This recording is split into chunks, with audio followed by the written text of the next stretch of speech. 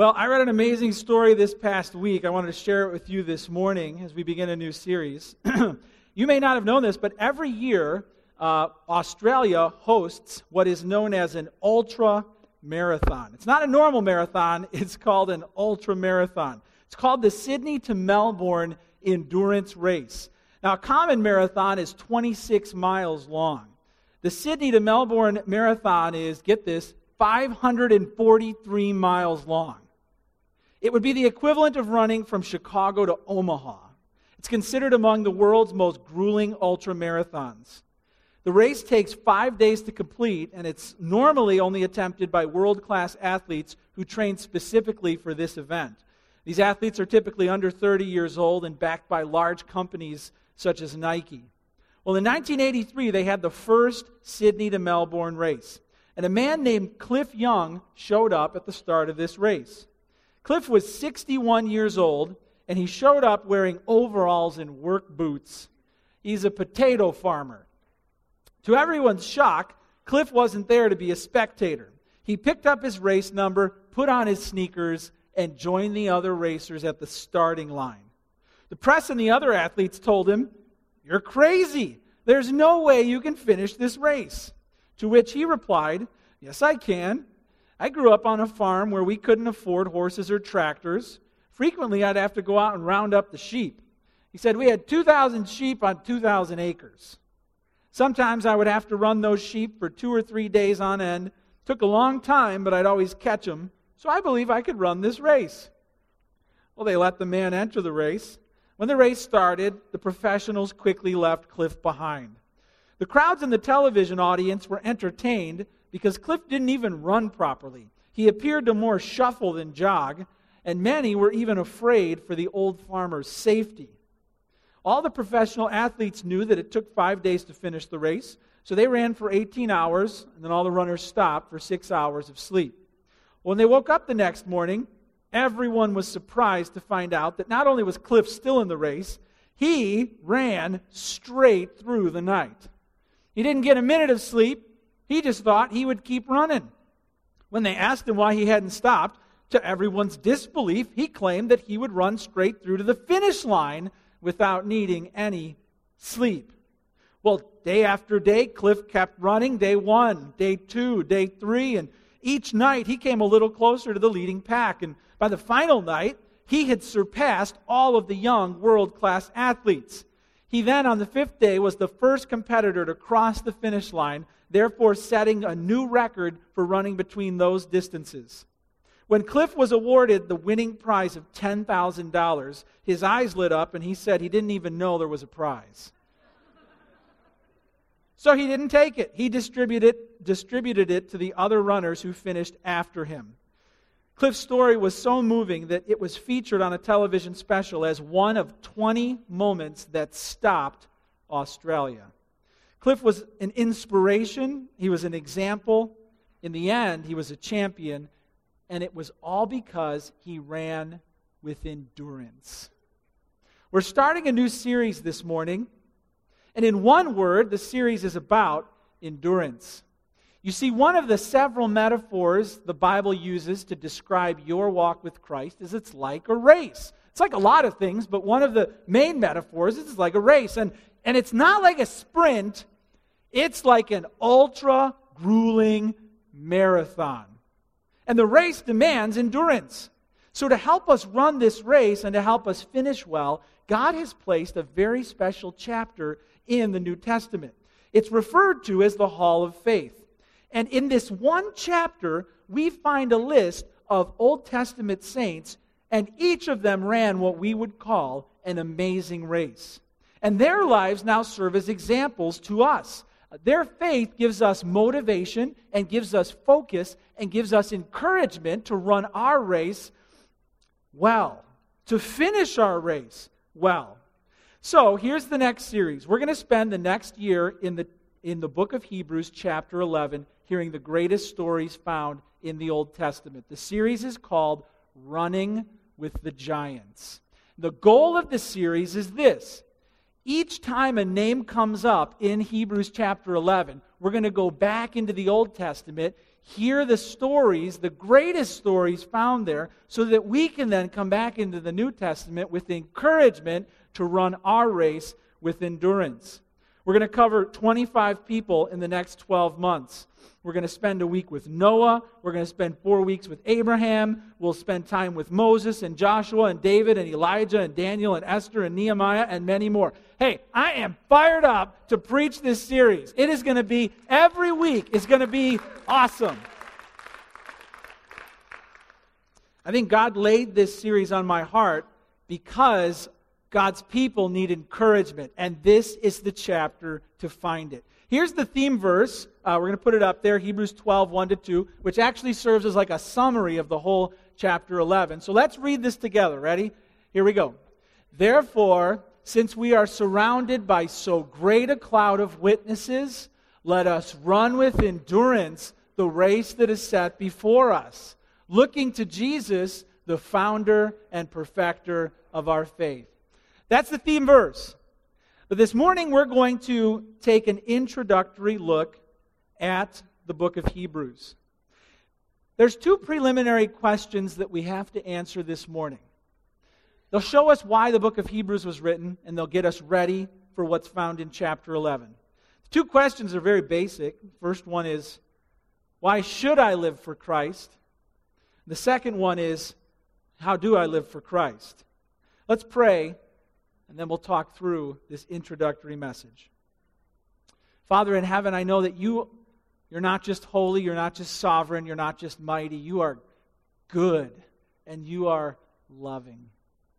So I'm grateful that Hebrews 11 is in the New Testament. Father, so many in this room right now need encouragement to keep running.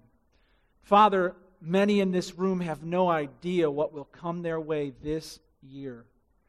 But I believe you've led me into this book so that you could encourage your people through your word, so that you can give them encouragement, so that they can run with perseverance.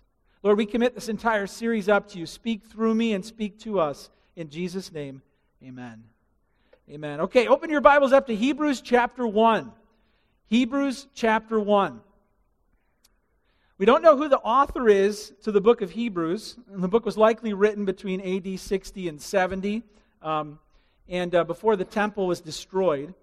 We know the audience was Jewish believers who were tremendously discouraged. All right, so just imagine for a moment, imagine, Brandon, that we're kind of like brothers, right? And I'm a new Jewish Christian, and you're not quite all there yet. So I'm like, Jesus is awesome, and you're like, Moses is better, and I'm like, eh. And then not only that, but like we go to Mom, and Mom is like, Jesus was a heretic. Stop going to that church. Where does that put me? I'm all torn in all these different directions, and I'm getting discouraged. So the first question here is, why should I live for Christ? But listen, don't think this is a non-believer asking. This is a believer asking. I'm discouraged. I'm worn out. I'm trying. Why should I live for Christ? This is not worth it anymore. Maybe that's you right now. And it's fascinating where the author starts. To the Christian struggling to persevere in the race, the very first chapter reminds the Christian who Jesus is. Why should I live for Christ? Well, look at Hebrews 1:1. It says, long ago, at many times and in many ways, God spoke to our fathers by the prophets. But in these last days, he has spoken to us by his Son, whom he appointed the heir of all things, through whom also he created the world. He is the radiance of the glory of God and the exact imprint of his nature. And he upholds the universe by the word of his power. After making purification for sins, he sat down at the right hand of the Majesty on high, having become as much superior to angels as the name he has inherited is more excellent than theirs. Hey, all of this begins with this question. Why should I live for Christ? Answer, let me give you a reminder of who Christ is. The first thing that's said here is, long ago, many times and in many ways, who spoke? What does it say here? Who spoke? Okay, a little louder. Who spoke? God spoke. When you read the Old Testament, This is our doctrine of inspiration. You're not reading the words of man. You're reading God speaking, but He gave us His word through human authors. So God spoke to our fathers by the prophets. And it was at many times, and it was in many ways. So maybe you're like, well, God's never said anything to me. Well, God's never told me it. Wrong and wrong, because God has been speaking from Eden. He's been speaking. How? Many times, many ways. It's found in book form. How did He speak? Well, He spoke over a 1,500-year period. He used over 40 authors at many times, in many ways. He would either talk directly to individuals, or sometimes He would talk through His representatives. So He could speak from heaven and cause Sinai to shake, or He could speak through Moses and cause Pharaoh to fear for his life. He could speak through the prophets, which are not just words of men, but words of God. Hey, if we're not hearing God speak, it's because we're not listening to His word. Long ago, at many times and in many ways, God spoke. Hey, Brandon, bro, man, you're awesome. Love you. I know, you're right. Bible says it. Moses was amazing. God spoke through him. But in these last days, categoric shift in biblical chronology. Something chronologically changed when Christ came. We are now in what the Bible calls the last days. In these last days, He has spoken to us by His Son. Categorically different messenger. Not representative recruited from among humanity. Messenger sent down from deity. He was God the Son who entered into the world. My Son I have sent to you. Totally different messenger. Therefore, what we find out here is Jesus is not just the next on the list of prophets. There's none after Him who could surpass Him. He was completely different. Jot this down. Why should I live for Christ? Well, first, Jesus is God revealing Himself to me. Jesus is God. He's God the Son revealing Himself to me. We have to therefore see that Jesus is the supreme and final revelation of God. He's the culmination of all prior revelation. He's the complete and full disclosure of God Himself. And He's the final fulfillment of God's unfolding plan to save humanity from sin and death. Think of it this way. Imagine we had a big sign on the stage. It's like this big arrow, a big, bright, blinking arrow. And the Bible describes it as like the Old Testament. Each person in the Old Testament is like one bulb in the sign. Okay, Moses and Abraham, they're like one bulb in the sign that forms one big flashing arrow that points to, guess who? Jesus. Jesus isn't just one more bulb. He's what the whole Old Testament was pointing to. And you pick any verse in the Old Testament and God's doing something there to get the world ready for Christ to come. The New Testament is really just God getting the world ready for Christ to come again. It's that simple. But Jesus is different. He is God revealing Himself to me. Luke 2:11 says, "Unto you this day is born a what? A Savior." Why should I live for Christ? Well, He is the fulfillment of God disclosing Himself. Okay, I'm not quite convinced yet. Remind me about the rest of what is true about Christ. Well, look at verse 2. It says, "But in these last days He has spoken to us by His Son, whom He appointed the heir of all things." Jot this down. Jesus is the rightful owner of everything. The Bible teaches Jesus is the rightful owner of everything. Maybe you came in this morning and your beliefs about Jesus were a little foggy. I'm not sure who He is. Maybe He's like a great teacher, like, Confucius. I'm not. The Bible is crystal clear. Listen, it just said Jesus is the heir, the owner of everything. I read an article a few years ago. The headline read, "Woman claims to own the sun." Saturday, November 27th, Angeles Duran, a woman from Spain, has laid claim to the sun. She argues that there's no international law to prevent her action. 49 years old. She said, she told the online edition of the Daily El Mundo, she took the step in September after reading about an American man who had registered himself as the owner of the moon and most planets in our solar system. Not wanting to lose her opportunity, she seized it. She said, there's an international agreement which states that no country may claim ownership of a planet or star, but it says nothing about individuals. She said there was no snag. I back my claim legally. I'm not stupid. I know the law. I did it, but anybody else could have done it. She now owns the sun. Hey, do you think that's crazy? Do you think that's crazy? I think that's kind of a crazy thing to do. William, if you said, I own the sun, I'd be like, dude, you need counseling. Okay, we're going to hook you up. Listen, Jesus owns everything. Everything in the universe, everything in the world, everything you are, everything you have, it's all his stuff. Jesus is the rightful owner of everything. Therefore, heaven is his real estate, and he holds your eternity in the palm of his hands because he is the heir of everything. Why should I live for Christ? Why should I keep living for him? Hey, he's the rightful owner of everything in the universe. All right, look at what it goes on to say.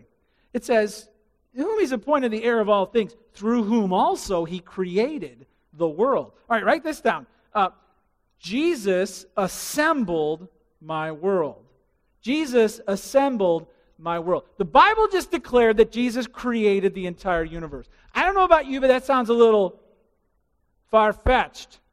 Are we getting a little too worked up about this Jesus person? I'll never forget when I went for my first interview as a teacher. I sat there and I learned a trick on the internet, which was new back then, that it's good to interview the interviewer. So we sat down and I was like, well, what do you expect of a new teacher? And she looked at me, I'll never forget this, and she said, I want to be dazzled. And I was like, I left my tap shoes at home. I don't know how I'm... Apparently I didn't dazzle her because I didn't get the job. But listen, I want you to be dazzled by what you hear about Jesus Christ. And the Bible just said he put the entire universe together. Okay, I had trouble putting a crib together. Like, I actually got the thing assembled, and then when I went to wheel it into the bedroom, it was like clonk, and it didn't fit because I didn't measure it. Then I had to take the whole thing apart and put it together again. Jesus put the whole universe together once, and it's still together. He didn't have to redo it. Are you dazzled? Are you amazed? Do you believe it? Jesus assembled my world. When you think of the wonder of nature, and when you think of the changing of the seasons, and when you look up at the night sky and try and fathom what you see, the Bible says Jesus put it all together. Why should I live for him? This was no ordinary man. This was our Creator. Our solar system alone, I read in the Vertical Church book, that if you hopped into a space car and traveled at 65 miles an hour and tried to reach outside the last planet in our system, which is Pluto, it's still a planet. I learned it as a kid, and I'm not allowing the scientists to take it out. Pluto, if you go outside from Pluto, guess how long it would take you? 13,000 years. Just to explore out past our solar system, then you factor in that there's 100 billion stars in the Milky Way. And then scientists guesstimate that there's 50 billion galaxies. And then Christ put it all together. Hey, if you believe that, that's an encouraging truth. You feel like you don't have the power? You feel like you don't have the stamina? You're not going to make it to the end? You just look at who he really is and you're like, he does. He put the whole thing together. All right, what's next? It says this, he is the radiance of the glory of God and the exact imprint of his nature. All right, so Jesus is God revealing himself to me. He's the rightful owner of everything. He assembled my world. Jot this down. Jesus shows me the glory of God. He shows me the glory of God. Well, what does that mean? Well, glory is what emanates from God. It's what displays His invisible, unsurvivable being. No one can see God and live. And so what emanates from God, His power and His beauty, that's all called His glory. And Jesus shows me the glory of God. Why? Well, because He's made of the same substance as God.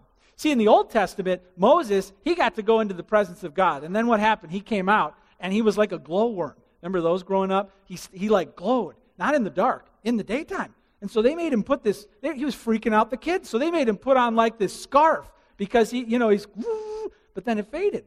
He had to go into God's presence, and then he'd come back out. But on the mountain of transfiguration, Jesus walked up with Peter, James, and John, and Moses and Elijah, and what happened? He bursts into light, brighter than the sun. It comes out of his skin. Why? Because he's God the Son. And then the cloud of God's glory comes down after Jesus is shining, and God says, "This is my Son whom I love. Listen to him." Categorically different than Moses. Light doesn't come out of the skin of normal people. Jesus shows us the glory of God. Literally burst into light. He's therefore more than a teacher. He's more than a great guy. He's more than a moral example or a social revolutionary. Jesus is God revealing God to man. He's the glory of God and the exact imprint of His name. Why should I live for Him? It's not getting me anywhere.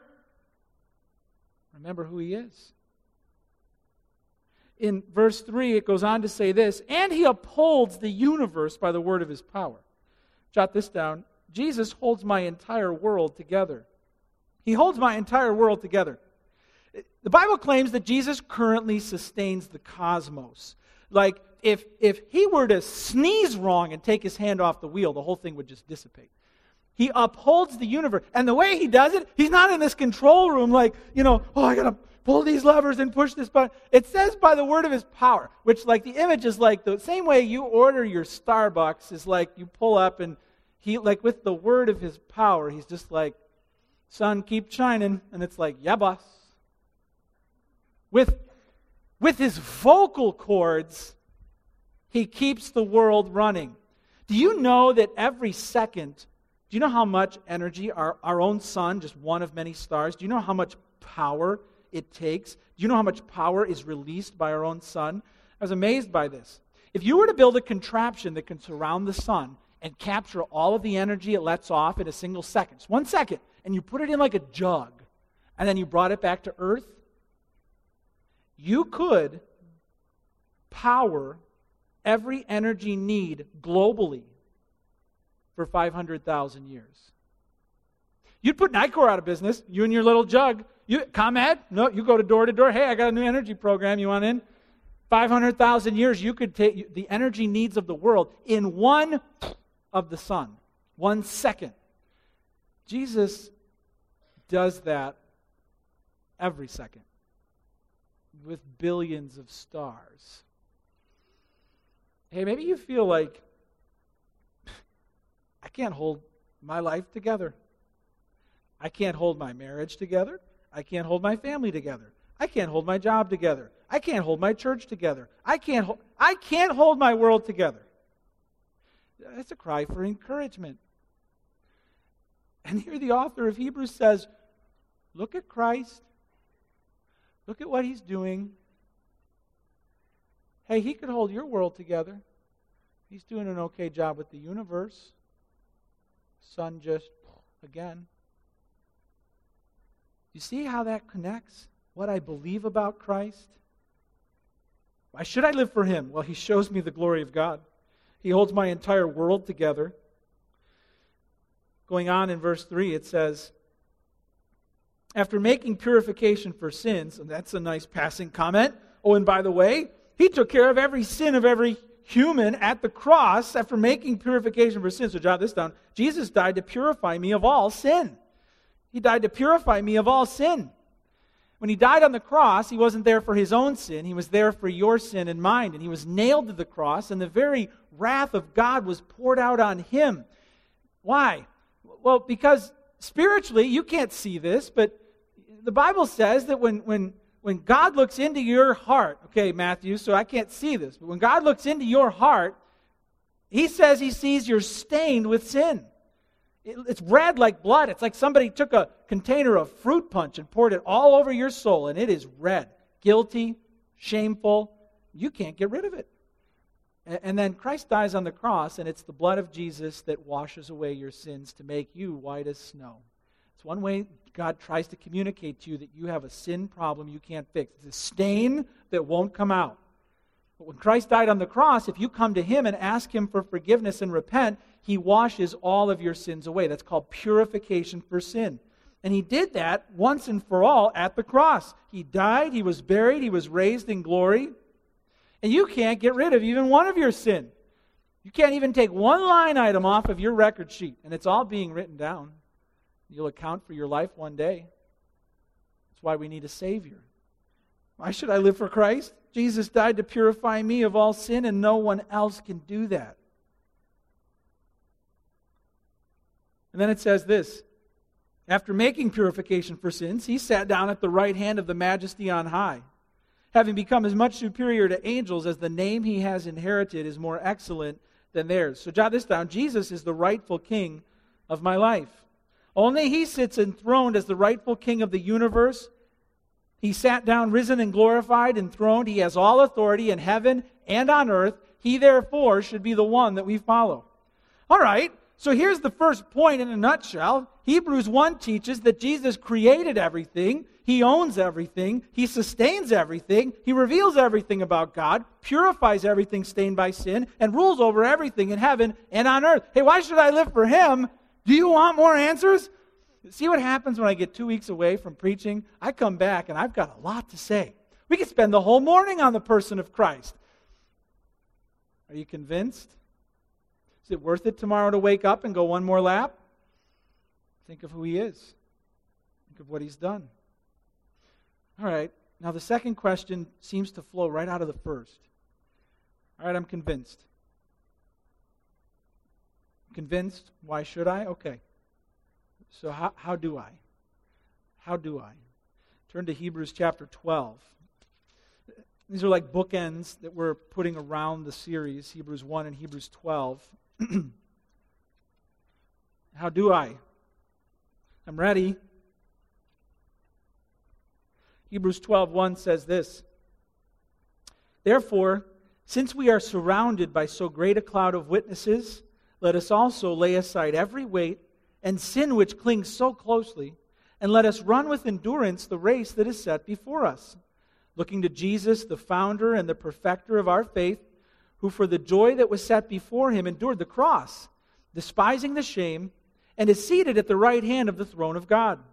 Consider Him who endured from sinners such hostility against Himself, so that you may, get this, it's the whole point, so that you may not grow weary or faint-hearted. Okay, how do I? How do I? Here's the main point. Jot this down. This is the main point of the whole book. Run the race with endurance. Run the race with endurance. Verse 1. And the other points just kind of show us how this first one happens. When Jesus calls you to live for Him, He describes it as a race and says run.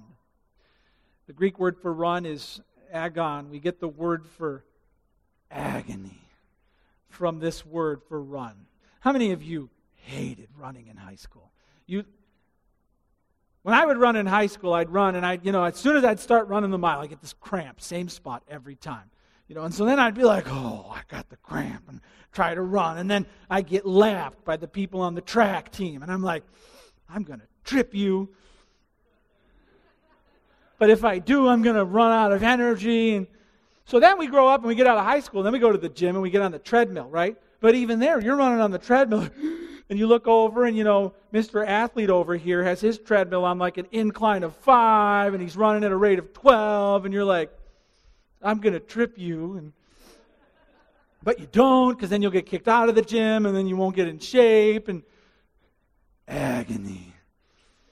Jesus is honest about what He calls us to do. Run the race And then it requires endurance, and the word for endurance is hupomene, which is a compound word. Stay under. So the very things that make you want to quit and the things that make you want to stop or slow down or just run away, he's like, no. Those are the very things I'm going to use to build you as my disciple. You have to stay under. And everything God wants to get into your life demands that you stay under the yoke of Christ for discipleship. But if you bail and compromise and run away or bow out, the discipleship stops. You're on the sidelines. So it's a race that requires endurance, and the Bible's honest about the demand of Christ. It's a race. It requires steady determination. No looking around at the world, jealous of what they're doing, what they're getting away with, how their life is going. No more looking back to your past. Why am I here when I could be there? The old life calling me back. No more. Running the race with endurance. How does it happen? Well, it says in verse 1, since we are surrounded by so great a cloud of witnesses. All right, this is great. So jot this down. Learn from their example. Learn from their example. So here's the picture. The picture is like, I'm running my race, right? And this is as fast as I'm going to go for you. This is it. And okay, so pick your favorite Old Testament character. Go ahead. Who are you going to be, Glenn? Who are you going to be? Pick. Anybody you want. Yeah, who are you going to be? All right, good. You got one? You got one? All right, now you're in character. So now I'm running, but you got to cheer me on. You're not doing a good job. Okay. But I'm not playing my part right because I'm a discouraged, floundering believer. So how would you yell if I'm like this?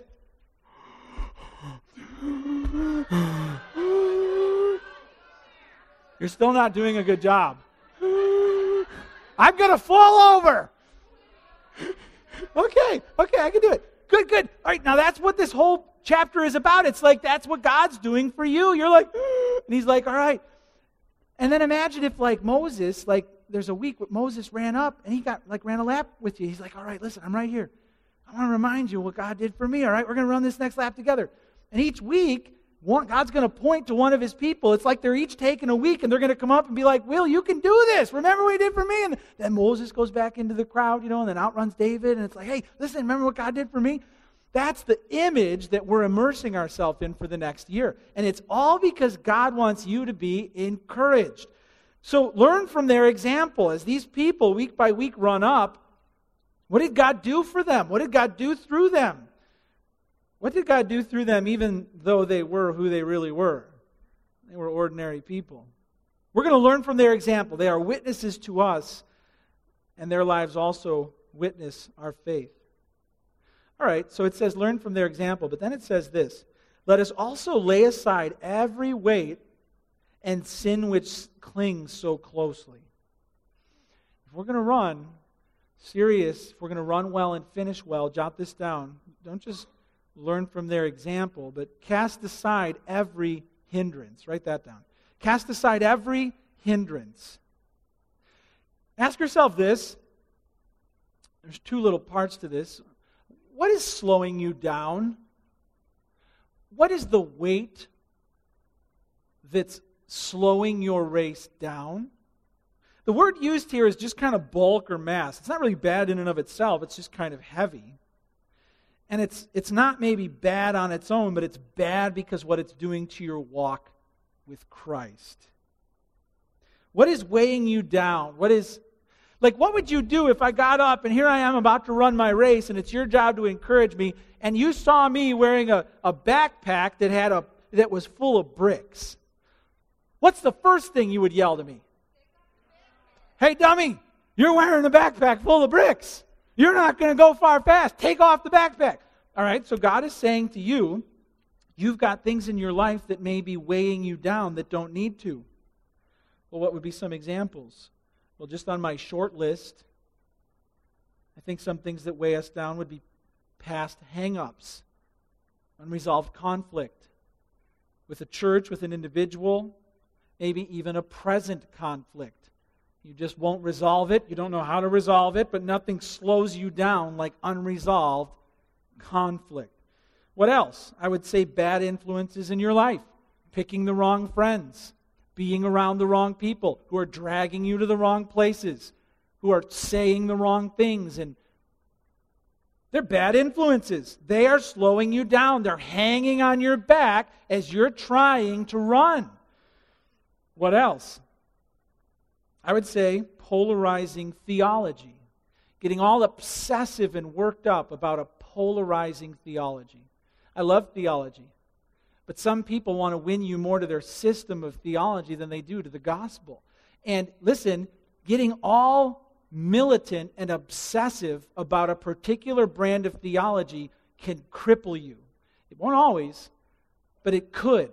It could be the thing that is slowing you down in your discipleship.